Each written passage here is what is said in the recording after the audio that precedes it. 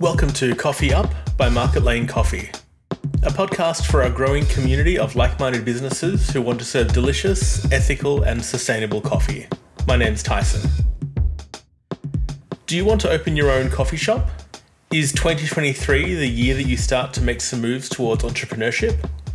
Since opening our first shop in Melbourne's historic Prahran Market in 2009, Fleur, Jason and Jenny have gone on to open a total of 9 coffee shops throughout Melbourne, gaining a wealth of experience and learning a lot from each new shop. As we roll into the new year, we wanted to take this opportunity to share some insightful conversations from our internal staff podcast, where Jason catches up with Einar, our Manager of Training and Education, to talk about some of the important things to consider when opening a new coffee shop. In this podcast, the first of 3 in this series, Jason and Einar discuss the importance of establishing a purpose for your coffee shop, what to consider when choosing a location, why witty puns aren't always the best choice when naming your business, and why it's important to establish a realistic budget early. Without further ado, here are Jason and Einar.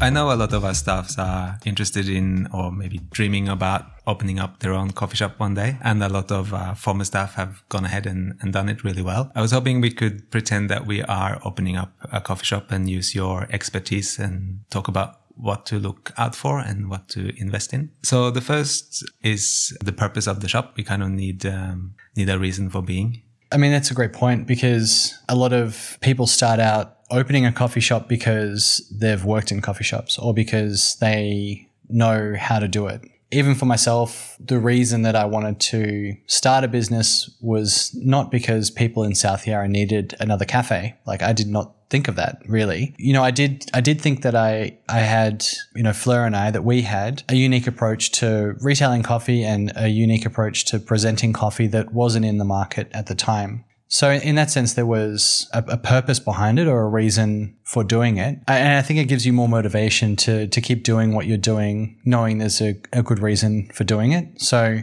if you can, before you start, think about a good reason for why you're doing it. It can be that you have a unique idea of how you think coffee should be made and you want to give it a go and show people that it's possible. It could be that you're very familiar with a specific neighborhood or a specific market that isn't serviced by a coffee shop or a restaurant or whatever it is that you're passionate about, and your new location could fill that need. Or it could just be as simple as, making more money. So you're working as a barista and you see owning your own cafe as a way to make more money than you would just being a barista. Everyone will have their own reason for doing it, but I think knowing what yours is and being really clear about it and honest with yourself about it will make it easier and keep you motivated.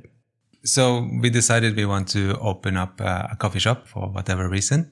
The next thing would be the location. The shop has to exist somewhere. What are the things that you would look for when choosing where to start up your shop? Right. Well, the location could be tied into the purpose as well. So it may be that you're not flexible with the location and you really are tied to one area. And in that case, it makes it difficult to sort of branch out. But things that I would consider for a location is it going to be a destination spot? Are you looking at opening a place where people will go to specifically, will go out of their way to go to, rather than to go past or to drop by where they're going to another place? For example, if you think about Attica and Ripponlea, now when a lot of people hear Ripponlea, they think of Attica, not the other way around. Attica there has really established the area to a lot of people or, highlighted that area. Another example would be Loon in Elwood. It was down a pretty quiet street when it first opened there in 2014-ish. And again, it was a place where people would head out to, specifically to go to Loon. I think Wildlife in Brunswick East is sort of a destination, like it's probably half-half. I think they get a lot of people who head specifically there because they're the only bakery sort of north of the city that's worth traveling to. But there are also a number of people who work in the area, residents, people who like to go to the park and things like that too. So they're probably a combination. And then there's other locations that are just busy thoroughfares. And I think these are the ones that can be a little bit tricky, or these are the ones that can be a little bit misleading. And real estate agents love touting how much foot traffic there is going past a place. But I think it can be, a little bit misleading if you see hundreds and hundreds of people walking past your business that might not necessarily want to go in. I think Collins Street, our shop at the top of Collins, is a good example of this. We're perfectly busy there, but when we first looked at it and looked at the foot traffic counters, there's an astounding number of people walking past every hour. I think we were wrong to look at that and to interpret that as, a reinforcing idea of why we were needed in that location. The other thing I would look at is competition. And again, it's not always something that will make or break a location. It depends on what you're offering. But yeah, I think it's important to understand the type of competition you have in the area and the caliber of it. And especially with coffee in Melbourne now, we really are in a saturated market. And if you're putting a coffee shop close to another coffee shop, you're going to either make their life very difficult or your life is going to be difficult as well. So have a really good think about the proximity of any competition in your area and what that's going to do to their business and potentially yours. Another nice way to think about competition is to think about it more like a symbiosis or like two businesses that can work together. And using one of our shops as an example, I think Faraday Street's a great example of this with Baker D. A lot of people will go to Baker D to pick up bread and they'll get a coffee on the way, but equally we'll have a lot of people coming to Market Lane and who will pop into Baker D to get a little bomboloni or something to complement their coffee. So the two businesses there work really well together. And the other thing about the location of a spot is to have a think about the local community. And for Fleur and myself, we've only ever opened cafes in communities or neighborhoods that we're really familiar with and that we have sort of, I guess, an established relationship with. So Carlton, for example, I used to spend a lot of time in Carlton when I went to university. I'm really familiar with a lot of the cafes and a lot of the food places in the area, some of the clothing stores, some of the delis. So we're really, really closely familiar with Carlton and that neighborhood. When the spot came up, we knew that exact spot on Faraday Street was a great spot to be in. A different part of Faraday Street, close to the university, which might be a bit more difficult, or, even further down towards Rathdown Street, which again could be a bit more difficult, but just enough distance off Lygon Street where we're close, but we're not too close. That sort of familiarity with that neighborhood allowed us to make a really good choice in the specific location. And if we were trying to pick a spot in Sydney, for example, we just wouldn't have the same acuteness or the same result, I think. That goes back to the location. But I think the community aspect as well plays a really big part in the success of a business. Knowing the local community, knowing a few people who work and live in the area, and being, having supported them in the past and, makes it much more likely that they will support you in the future as well.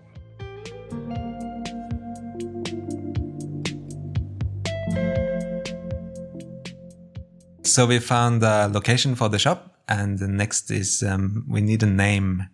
What do you think about when you decide to find a name for your shop? Well, unfortunately, we weren't all that original with Market Lane, so we decided to name it after the laneway next door to Prahran Market, which happened to be called Market Lane. So it's not very original, unfortunately, but I think it does show that you can choose something that's reasonably generic and still get away with it if it's relevant, calling the business after the place where it is. That said, it does have its pitfalls because market is a very generic word and lane's obviously not unique either. So it has been difficult with things like trademarks and other bits and bobs. Like trademarking Market Lane coffee itself was relatively straightforward, but it's difficult to trademark Market Lane or other aspects of that. So when choosing a name, I would try and keep it really simple, something that's easy for people to say, that makes it easy for people to remember. I would try and avoid puns unless they're very, very good puns. And also having a name that explains what you do is very, very useful. So Shortstop Coffee and Donuts, for example, is so clear and so obvious as to what you're going to get. It's a really great name. It's a quick stop for coffee and donuts. And that's exactly what Anthony intended. So it's a good name. Our shop has a location. It has a name. We have to start building the shop. So I was wondering if you could talk about the budget and what to keep in mind when figuring out the costs. Yeah, the budget's very hard. So you probably also want to establish whether you have enough of a budget to go down the steps of opening a cafe initially. But once you've decided you do have enough money, then taking the other steps and looking at exactly what you want to spend is probably the next natural progression.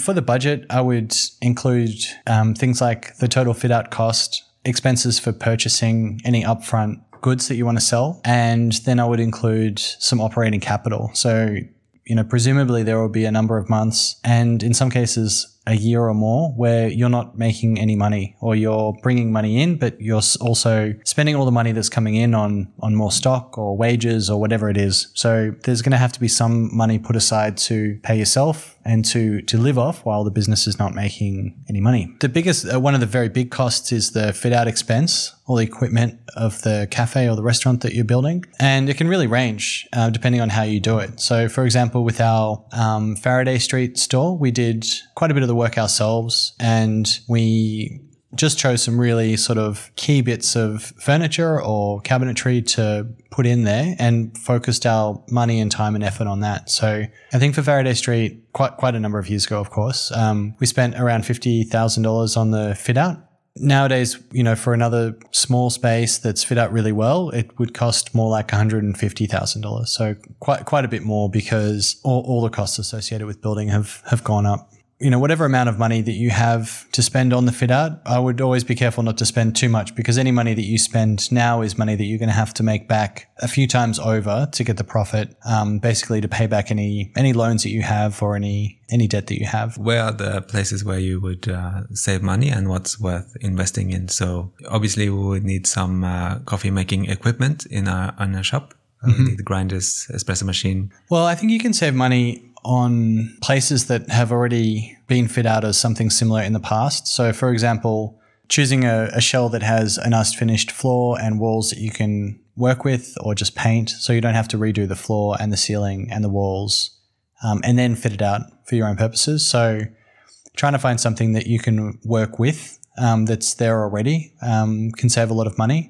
Doing things yourself will also save a lot of money. Of course, not everyone can build. JP from Altius is a great example of taking things on himself, and he's actually gone on and done he's doing a building course at the moment, and he did a lot of the fit out of Altius #1 and also Altius out in Bendigo, really taking it on just to cut down on the cost of, basically paying another trade to do it. And then there are areas where you just cannot avoid spending money. You have to get an electrician to do your wiring. You have to get a plumber to do the plumbing. But maybe you have a friend or someone, you grew up with who is now a plumber or an electrician or a builder who can help out. I think asking friends and asking family for contacts and help is a great way to start. If it's your first location as well, I would consider whether you really need the newest model of espresso machine, or whether you really need, a juggler milk dispenser, or whether you really need to have 3 grinders instead of just 1 or 2. I think it can be easy for us to obsess over that stuff and think about really needing the latest and newest equipment when, actually a lot of equipment will make coffee just fine for customers, and a much bigger part of the service and a bigger part of the reason that people will come to you is for the customer service. Whether you're interested in people, remember their names, you make a really nice environment for them to come in, and if you make a good coffee.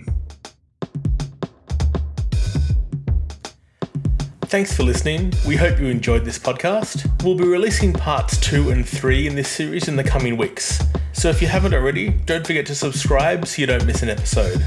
In part 2, Jason and Einar will talk about some important things to consider when negotiating your lease and provide some tips on navigating local council regulations.